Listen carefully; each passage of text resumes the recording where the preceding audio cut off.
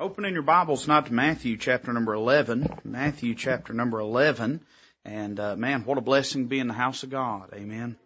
It's an encouragement, always encourages my heart to get to come into the house of God on a Wednesday night and see God's people, see their faithfulness. And I appreciate you being here this evening. Matthew chapter number 11. And I'd like to begin reading at verse 25. This is a very familiar passage of Scripture.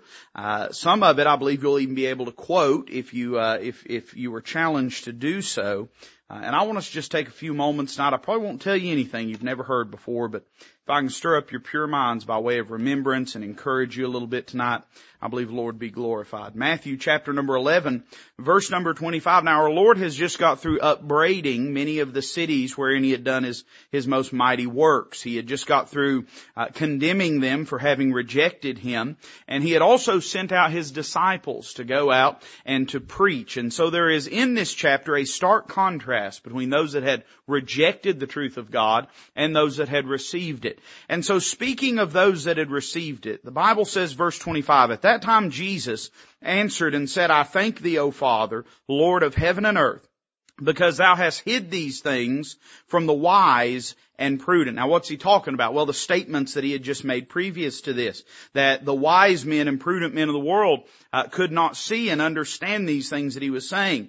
But He praised the Lord, He praised the Father, that He has revealed them unto babes. Verse 26, even so, Father, for so it seemed good in Thy sight. All things are delivered unto me of my Father. No man knoweth the Son but the Father, neither knoweth any man the Father save the Son, and he to whomsoever the Son will reveal Him. Come unto me, all ye that labor and are heavy laden, and I will give you rest. Take my yoke upon you and learn of me, for I am meek and lowly in heart, and ye shall find rest unto your souls. For my yoke is easy and my burden is light. Let's pray together. Father, we love You tonight. Thank You for letting us be here in the house of God. I pray You'd help us now as we turn our attention onto Your Word. Lord, may it not just be an academic exercise. May it not merely be a religious formality, but may we in sincerity open our hearts to the truth of Thy Word. May we allow ourselves to be moved, to be convicted, to be stirred, to be changed by the ministration of the Holy Spirit as He wields Your sword, the Word of God, in our hearts and minds tonight. And Lord, we pray that You do this in such a way that You and You alone would receive glory. Lord, we love You. Thank You for the faithfulness of Your people. Lord, thank You most of all for Your faithfulness day by day. Lord, we ask all these things in Christ's name. Amen. Now, as we approach this passage of Scripture, no doubt your mind immediately was drawn to the last three verses. Our Lord's invitation to all those that are heavy laden, all those that labor, to come and to trade yokes with Him. He says, you give me your yoke and I'll give you my yoke. And when you do, you're going to find rest unto your souls. And with the Lord's help, I want to preach about that here in just a moment. But before we get there, I don't want to skip over these first three verses. I want to preach to you on this thought tonight. I will give you rest, the Lord said. He said, I will give you rest. And think always about the context of a passage of Scripture. You've heard me say this time and time again, that if you don't know the Bible in context, you don't know the Bible at all. You have to understand the context of what's transpiring in the Word of God. You can take any passage and twist it until you make it say what you want it to say. But the Word of God was given to us not on pieces of paper like fortune cookies, but in a book with context. Amen. Where we could read it and where we could get a whole bird's eye view of what's transpiring. And so when I read this passage of Scripture, I'm reminded of the individuals that Christ is speaking both to and about. I told you a moment ago, He has in this passage both sent out His disciples that they might preach the Word of God. He has spoken about the disciples of John, or to the disciples of John, about the testimony of John. And He has been upbraiding these cities that have rejected Him. And He then tells His followers that He thanks the Lord, He prays to the Father, and says that He's thankful that the Lord has hid these things from the wise and prudent and has revealed them unto babes. Have you ever stopped and asked yourself, who is the Lord speaking to in this passage? When He speaks to those that He is desiring to come unto Him and to exchange burdens, He's not speaking to those that are lost. Now, very often we use this passage in that context, and I don't think there's anything wrong with making that application. I'll tell you this, sin is a heavy burden, amen? And I'm glad the Lord can lift that burden. But a person doesn't get born again by trading burdens with the Lord necessarily. A person gets born again by acknowledging their lost condition, believing on the Lord Jesus Christ, receiving Him as Savior, believing the gospel, His death, burial, and resurrection according to the Scriptures, and asking Him for forgiveness or calling upon the name of the Lord. And so when He's talking about exchanging burdens, He's talking about these people that He had just spoken of, these babes, and when He uses that terminology, it's not derogatory. He's not calling them immature, but He's saying rather than those that are supposed to be educated, supposed to be enlightened, supposed to be the leaders of the nation, they reject these things, but under the common individual who is not initiated into so many of these academic circles, they're the ones that God is dealing with. So in other words, He's speaking about those that know Him or those that are following Him. And man, that just reminds me tonight the kind of people that need rest. Or let me say it this way. It reminds me that folks like you and I, we need rest from the Lord. Think with me for a moment about two things in these opening verses. Verse 25, the Lord says this, I thank Thee, O Father, Lord of heaven and earth, because Thou hast hid these things, these truths that the Lord had spoken, were hidden from the wise and prudent, and hast revealed them unto babes. Let me say number one tonight, the people He's speaking to, they had received the Scriptures. Now, they didn't have an entire Bible in front of them the way that you and I do. But they were no strangers to the truth of God. And in fact, the context of the passage is that these people had both heard, received, and believed the things that the Lord Jesus had said to them. Can I tell you, the most precious, valuable thing that's tangible that you have in your possession is your King James Bible. There's nothing more precious than the Word of God. And what a blessed thing it is that God loves us enough that He gave us a Bible. You know, this Bible, there's absolutely nothing wrong with it. There's no admixture of error. There's no mistakes. There's nothing that needs to be corrected or brushed up or spruced up. It's the inspired, inerrant Word of God, and it is the preserved Word of God. It is exactly as God intends it to be. But can I tell you something tonight? Even folks that have got the right Bible and a whole Bible sometimes still get heavy laden. Now, it ought to be that we can go to the Word of God and gain strength from it for any burden that we face. And certainly that is true tonight. But if your Christian walk is like mine, hey, listen, there's times when I'm walking with God the way I ought to. There's times when I'm weighed down heavy under the burdens that I have pulled onto myself. And during those times, the differentiating factor is not whether the Bible's true or whether it's good, but rather it's whether I've been in the Bible or not. Tells me, man, that, hey, listen, they'd received the Scripture, but they still needed rest. But then notice number 2. Look what He says in verse 26 and 27. He says, even so, Father, for so it seemed good in Thy sight. And then He says this, all things are delivered unto me of my Father. And no man knoweth the Son but the Father. Neither knoweth any man the Father save the Son. And he to whomsoever the Son will reveal Him.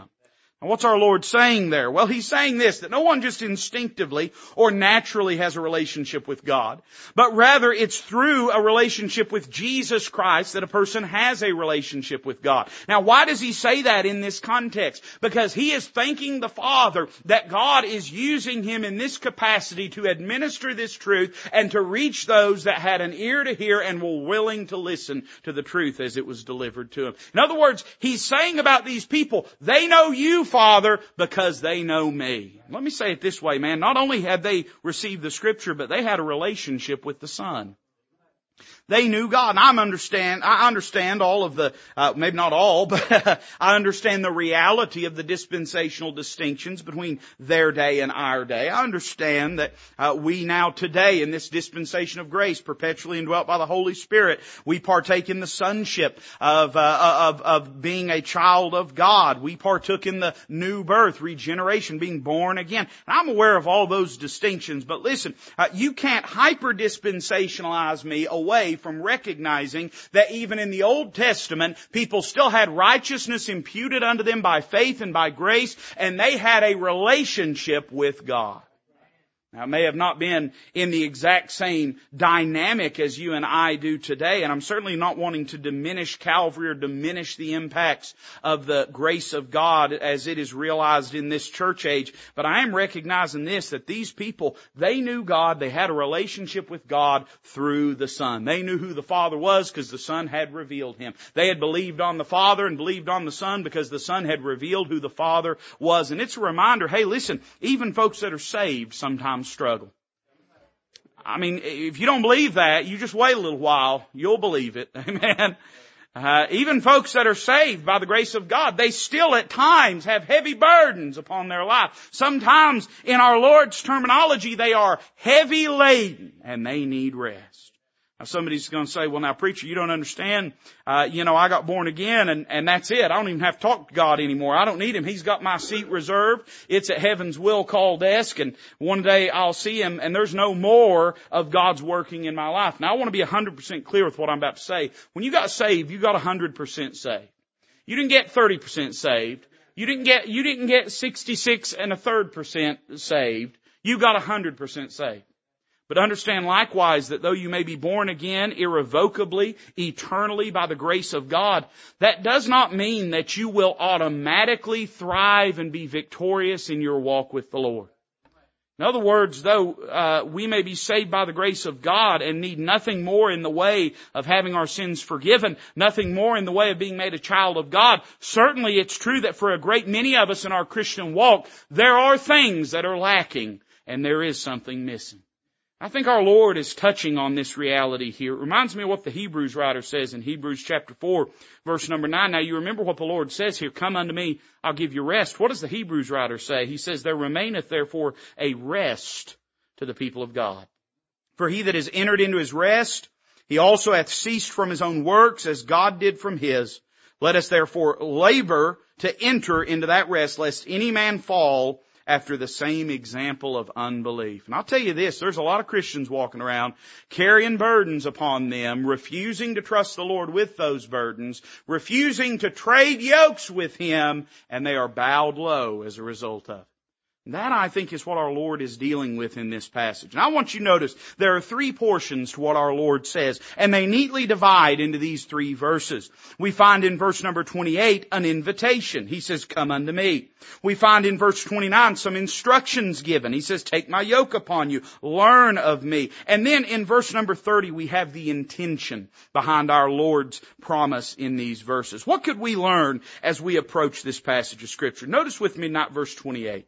The Bible says this, come unto me, all ye that labor and are heavy laden, and I will give you rest. We've heard it so many times, it almost just melts into our hearing when we hear it. And as such, it is so easy to just skate over the words that our Lord says here, to dismiss them, to take them as just sort of a de facto proverb or truism of life, without ever stopping to examine carefully what our Lord says. Notice with me this invitation. There's three things that jumped out to me. Notice number one tonight, the person of this invitation. He says, come unto who? He says, come unto me. Now, you say, well, preacher, of course He does. Jesus, He's our everything. He's our rock. He's our high tower. He's everything. Yeah, I understand that.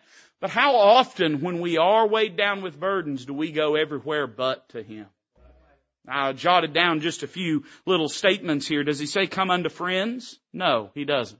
How often do we go to people that may have good intentions and may love us and if they could, they'd lift the burdens. But the reality is this, the best friend that you've got outside of the Lord Jesus, the best earthly friend, let's say it that way, that you've got, cannot lift your burdens. To ask them to soothe your soul, to ask them to apply the salve of grace in your life, to ask them to be the God of consolation and comfort you in every need is an unfair toll to place upon them. See, here's the truth of the matter. There are some things that only God can do for you. I've shared this with you before, and I won't belabor it. I want to hurry and get the preaching done tonight. But several years ago, before we had our son Lawrence, me and my wife, we went through a miscarriage, and it was a hard thing. It was a difficult thing. It's not like losing a child that you've held. I'm under no delusion that it is, but it is its own unique type of pain. And when we went through that, my wife, she struggled with it. And it was difficult for her. She grew discouraged. She asked God why. She couldn't understand it. She was trying to process this whole thing. And if you've ever gone through miscarriages, it's a strange thing because the rest of the world marches on. But you know that you lost a child. And, again, I'm not trying to diminish anyone in their own distinct circumstances, but it's an odd thing because for the rest of the world, it's as though nothing has changed for you. But for you, everything has changed. Everything has changed. And so she grappled with that. And me being the good husband and having the typical male perspective, I said, I'm going to fix this. I'm going to fix this. And so I got a list together of ways I was going to fix it, And I said, well, the first thing I got to do, I just got to be sweet and kind to her. And I was sweet to her. I was kind to her. Honey, anything you need? Is there anything I can do for you? Honey, I'm so sorry. Is there anything? And that didn't fix it. And then I thought, well, maybe I'll try to be real spiritual towards her. I'm a preacher. I'll preach at her a little bit. I took her to the Bible and showed her where we can get comfort from the Lord and showed her I'm talking about in black and white and even in the red words of our Lord and Savior why she could get peace in the Lord. But truth is, she knows that Bible better than I do. And so that didn't really help. And then I thought, well, I'm going to get tough, We do dumb things. I thought, tough love's what she needs. Listen, I understand, you grieve and it's hard and I grieve and it hurts me, but honey, sooner or later you got to pick up, you got to move on. You can't let this cripple you in life. Honey, you got to get over it. Funny thing about it, she didn't get over it. And so finally I got to a place where I stepped back and I quit talking to her about that problem and started talking to the Lord about that problem and praying for her. And it didn't fix it right away, but the God of all comfort comforted her in a way that I never could. Gave her peace that passeth all understanding. I couldn't understand it, but it passed all understanding. And God taught me something, and I want you to listen. I'm not the voice of experience, but if you're willing to just patronize a preacher for a few moments, men, I want you to understand something. We want to be everything to them. I understand that, but you can't replace God for them. I understand we're the spiritual head of the home. I understand all of that. I can take you to Ephesians 4 and 5. I can counsel you up one side and down the other and talk about the structure of the home and the roles of the home and headship and all those. But just understand there's going to be some hurts that you can't heal. There's going to be some things that you can't do. There's going to be, and you know why? Hey, isn't that a good thing? Boy, I don't want her to look at me and expect me to be able to do what God can. But the hard reality is that means sometimes, hey, listen, love her though I may, sometimes there's some things I can't fix. Do you go unto friends? Do you go unto a spouse? Who do you go unto? Does he say come unto experts? Experts. Boy, we found out what that word experts mean over the past few years, haven't we? That reminds me of something that B.R. Lakin said years ago. He's talking about his first honorary doctorate. Preachers, they get a Bible college and they start handing out doctorates, and all the friends become doctors overnight. And he had been, Dr. B.R. Lakin had been awarded a doctorate, and he was real proud. He framed it. He was putting it up on the wall. He looked at his wife and said, honey, look at that. I'm a doctor. You're married to a doctor. Did you ever think you'd be married to a doctor? And she looked at him and she said, honey, listen, that doctorate that you've got, it's sort of like a pig's tail. It may look cute, but it don't really mean anything. And that word expert may look cute, but we've learned it don't mean much of anything. Come unto friends, come unto your spouse, come unto experts, come unto gurus. That's what we need. Amazon bestseller, self-help, going to straighten us out. No. He doesn't even say come unto the church. I believe in church. I believe in it so much I'm here tonight. On a prayer meeting night, amen. Listen, I've given my life to the ministry in the local church. I believe in the church. Christ Jesus loved the church and gave himself for it. But he doesn't say come unto church and you'll have your burdens lifted. We think if a church is good enough, it can lift our burdens. But he doesn't say come unto church. He doesn't say come unto the pastor. Now I want to be clear with what I'm about to say. I want you to bear your heart to me, and that doesn't bother me one bit, but I'm just telling you that what you need I can't give you. It's going to have to be the Lord that does it. Who do we go to? He says, come unto Jesus. And the sad reality is, after we've gone to friends and gone to our loved ones and checked with the experts and read after the gurus and then finally gone to church and listened to the preaching, talked to the pastor and realized that none of those things are really what gives us rest, how much time we've wasted when we could have just went to Jesus the whole time. Understand this, the kind of rest that the Lord's talking about is the direct result of a personal, intimate relationship with Him. And there is no end around that.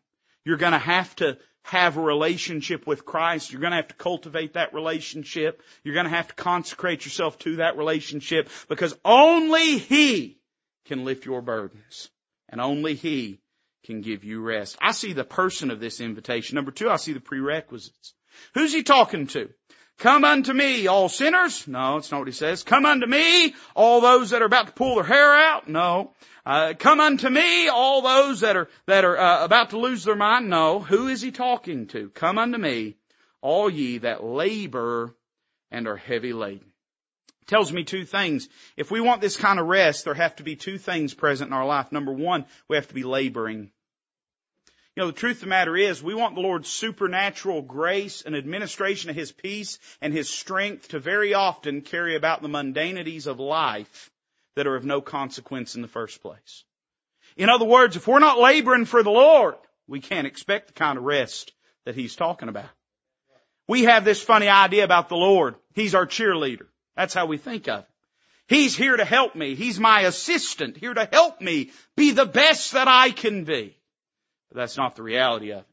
He's not here for you. He came for you, and He died for you, and He saved you, and He's present there when you need Him. But understand that you, in fact, are here for Him. And as such, very often, we live backslidden, wonder why we ain't got no rest. We live caught up in the world, wonder why we don't have any rest. We live with all of our focus and attention on serving self and wonder why we don't have any rest. But He told us right in His Word, you must be laboring for me if you want to have rest. I'll tell you something. You're not going to like to hear this, but I'm going to say it anyway. The Lord's main focus is not helping you reach your personal goals. His main priority is getting glory unto Himself. The funny thing about it, if instead of trying to make your business God's business, you'll make God's business your business, you'll find that God will be always ready and willing to help in the carrying out of His business. You have to be laboring. Notice number 2, He's talking to those that are laden. In other words, this is not just given to boost our morale. It's not just given to inflate our self-esteem or to stroke our ego. This supernatural rest that the Lord is speaking about is for the seasons of our life when in the service of God and in living for Him and in being consecrated to Him, our flesh buffets us, the circumstances of life weigh upon us. And the truth of the matter is, very often, what we're really desiring, what we're really driving at is for the Lord to fix these mundane issues in our life. And very often we get upset, we get twisted up, we get gnarled up when God won't help us with our hobbies and ambitions, as opposed to what this rest is really for. It's for times, hey listen, all they that live godly in Christ Jesus shall suffer persecution. You live for God, you'll get down heavy laden. You'll get down heavy laden. Now, I like what G. Campbell Morgan once said years ago about praying for small things in our life. And I say this to add some clarity and to qualify my statement here tonight. Somebody asked Dr. G. Campbell Morgan, famous Bible teacher, said, do you think that, we should pray about small things in life? Do you think God cares about the small things? His answer was succinct and brilliant. He said, what in your life could ever be big to God? In other words, there's nothing in your life that ever be big to God. So nothing in your life is small to God. So pray about all things, even the small things.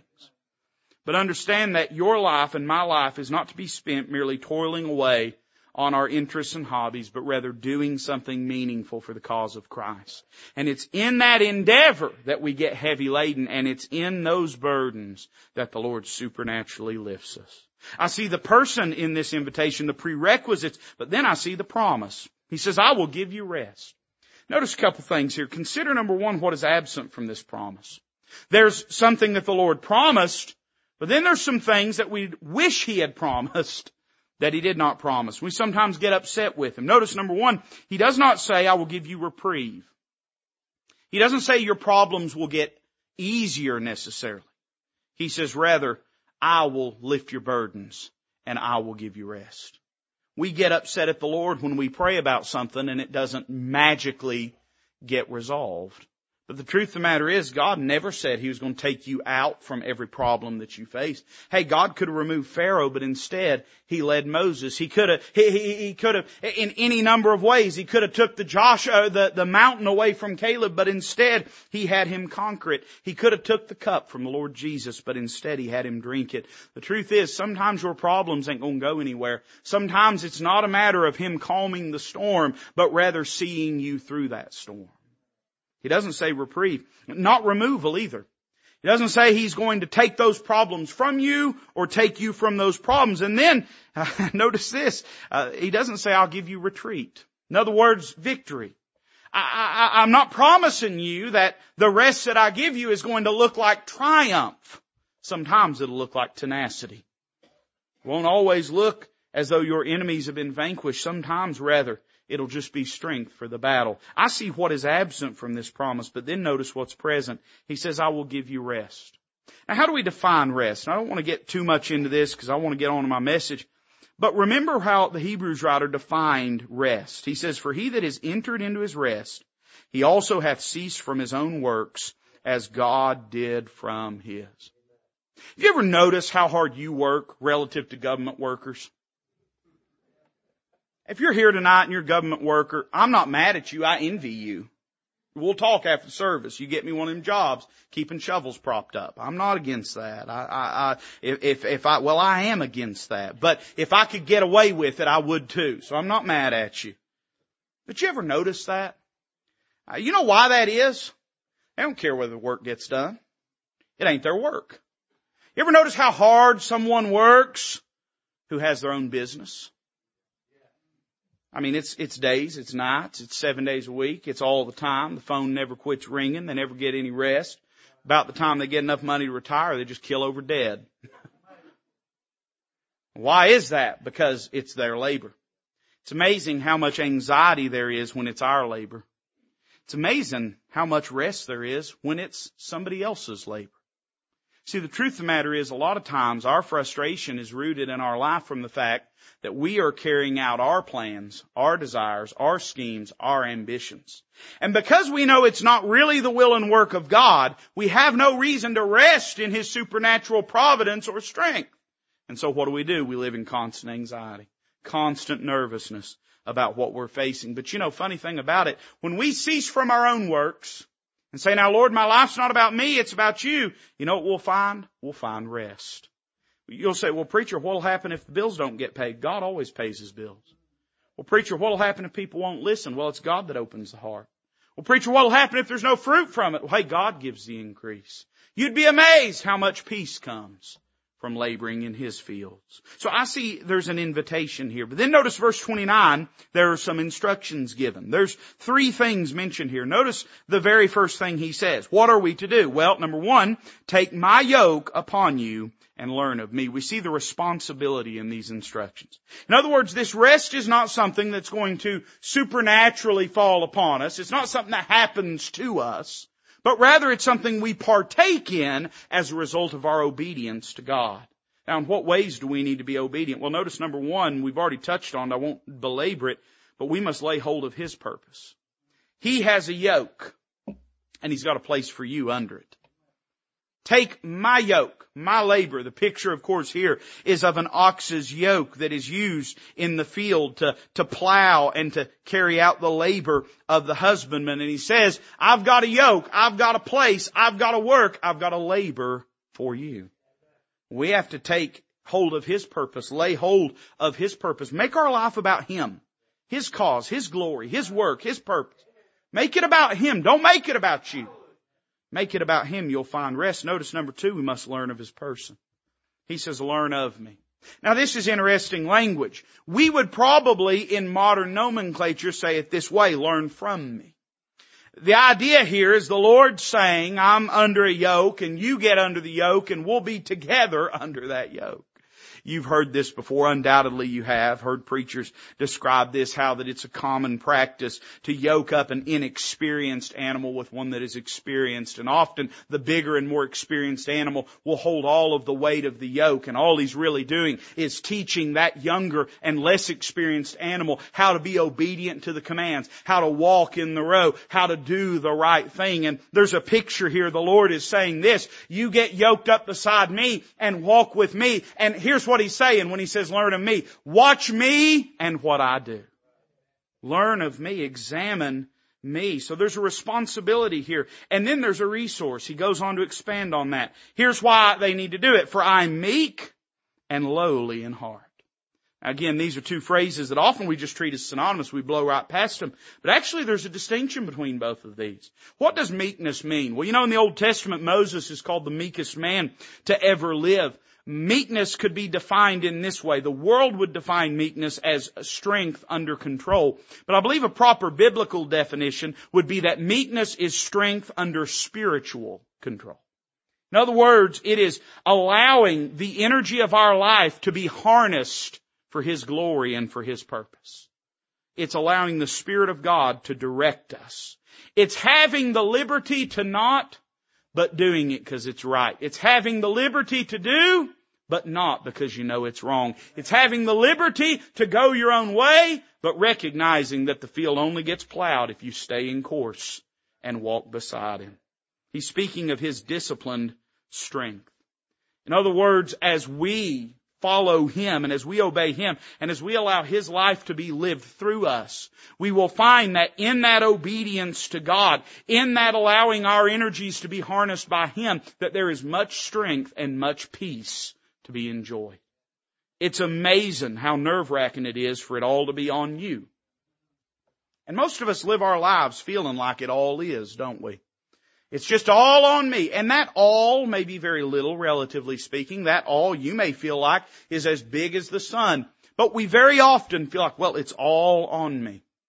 Very often, if the all that we're describing is that which is paltry and meaningless and temporal and passing away, then we may be right. But he that doeth the will of God abideth forever. If we'd make God's will and work our work, then we would find that He would always carry His portion of the load. He describes His disciplined strength, and then He says this: I'm lowly in heart. One of the things that for an animal to be useful has to be a present in them is they have to be tamed. It's of no use to try to yoke a wild animal.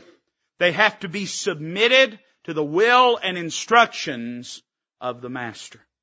Boy, what a picture we see in the Lord's life about this. Hey, listen, He said, I do always those things that please my Father.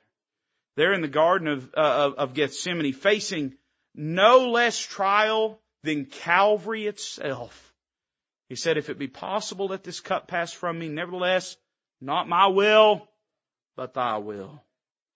As we share the yoke with Him, as we learn of Him, as we examine His life, what we'll find is that He was always and forever obedient to the Father. And funny thing about it, when you're obedient to the Father, here's what you can do. You can kick all of that anxiety right up to Him and say, I'm not doing this because of me. I'm doing this because this is how God led me. And therefore, if things go wrong, it's going to be God that's going to have to fix it because I'm not the one that can. And we don't like that. We like to believe that the strength of God is there to help us to leap tall buildings in a single bound, to do feats of strength and wonder, to accomplish all of our hopes and dreams, and to be good looking with a head full of hair. The truth of the matter is that's not why God strengthens us. Here's what Paul said in Colossians chapter 1 verse 11. He's praying for the church at Colossae that they would be strengthened with all might according to His glorious power. I like that, don't you? That's what I want to be. Man, I want to be strengthened with all might according to His glorious power. That sounds wonderful. Sounds incredible. For what purpose? Unto all patience and long suffering with joyfulness. You know why God gives you strength? He gives you strength for two reasons: so that you can stick in and so that you can smile. That's why He gives you strength. He gives you strength so that you might be faithful, and He gives you strength so that you might be joyful. As we walk with the Lord, we learn this from Him, and notice the result. He says, "Ye shall find rest unto your souls." In other words, we find a source of strength, a source of peace, of mind, of heart, and of soul. Notice there's not only a source of strength, but notice the sort of strength that it is. He says, ye shall find rest unto your soul. In other words, this is spiritual strength. It's not always physical strength. I wish that it was, or at least I wish some of it was. Amen. But very often, in fact, let's just say always, the strength that God delivers and administers is the strength to the soul to be able to bear up and to serve Him. So we see in this passage the invitation and the instructions, but what's the intention behind it? What's He getting at? Why? Why would this matter? Why should we do this? Well, the Lord tells us in verse 30. He says, for my yoke is easy and my burden is light. That's interesting. I thought sometimes it was hard to serve God. It is. It is. You go through the Old Testament, man, you'll find times people had to do awful things in serving the Lord. Hard things. For years I've talked about preaching a message on when serving God is hard, and looking at Hosea having to marry a wife of whoredoms, looking at Isaiah having to walk around naked for 3.5 years, looking at Ezekiel having to eat bread mingled with cow dung. Sometimes, man, serving God is ugly and messy and hard. So why does the Lord say my yoke is easy? It's interesting, that word easy. Do you know what it means? It means manageable. Easy is a relative statement, isn't it? When you ain't got no burdens, even the lightest burden is difficult. But when you're laden down with burdens, if even just part of them were took off you, you'd say, boy, how light and easy this burden is. We wish that God would take all those burdens away, but here's what He does. He makes our burdens bearable. He gives us the strength day by day. He doesn't always take them all away. You know why? We'd quit walking with Him. We'd unyoke from Him. We'd say, I don't need you anymore. I'll see you in heaven one day. I have no use for you now. The Lord knows our frame that we're but dust. So just like Mephibosheth of old, who God did so much for, but He didn't heal his feet. He left him. The very last statement about Mephibosheth, the son of Jonathan, is that he was lame on his feet all the days of his life. You know why the Lord left Mephibosheth lame? Because if He hadn't, he would have got up and walked away from King David's table. In the same way, the Lord leaves burdens upon you and I, not because He begrudges us, not because He hates us, not because He detests us, not because He resents us, but because He wants us to stay yoked close to Him.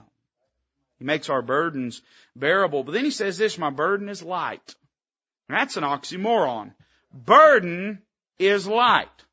There are all kinds of things that as we walk through life that we carry upon us. I've got keys somewhere. I've got a phone somewhere. I've got a wallet. I've got my watch. I've got things that I carry with me. One of the reasons I like these overalls. I can be loaded down, right? And I ain't got to worry about a belt. Just my shoulders carrying it, you know, and we carry things, but we don't really think about it most of the time. The other day, I had to borrow my wife's keys, and she handed me this cluster of key rings. I mean, the thing was unreal. It had its own gravitational pull. It was huge. But me, I mean, I just carry just a few keys and everything, and I don't even think about it. When I throw them in my pocket, throw my wallet in my pocket, I don't even think about it, right? I don't think of it as a burden because it's light. But the Lord says that His burden is light. What does He mean by that? Does He mean that it will not be difficult at times? No, I don't think so. Does He mean that you'll never struggle under that burden? No, I don't think that's what He means. You know what the word light is here? It means agile, passing. That's what it means. One other time it's used in your Bible when Paul says our light affliction, which is but for a moment. But for a moment. Here's what the Lord's saying here. He's saying, I'll make sure that whatever burden I put on you, it will not always be easy, but it will always be manageable. And it won't prevent you from going where you need to go and doing what you need to do. Isn't it good to know that the devil don't get to decide how much weight we carry? That the Lord does? And here's what He's doing. He did this. Preacher, why would He do that? Well, that our burdens might be bearable, but finally tonight, that we might be faithful in our following. He's going to make sure He understands how weak we are. And He's going to make sure that if we're yoked up with Him, that He will carry enough of that burden and weight that we can keep up with Him. I like what the Bible says. There are times that the Lord puts more on us than we can bear. There are times I know people say, well, that He'll not suffer any temptation above that which we are able, but with temptation make a way of escape that we might be able to bear it. And I understand Paul's talking about temptation there is in the solicitation to do evil. God's never going to put you in a position where your only choice is to sin. But as we know from James chapter number 1, the word temptation can mean not only the solicitation to do evil, but it can mean arduous things, afflictions, difficulties, troubles, and trials. It means testing, in other words. And you know, Paul says this in 2 Corinthians chapter 1, that they went through a season of their ministry when God put on them more than they could bear. He said we were pressed above measure, out of strength. But then you know what he went on to say?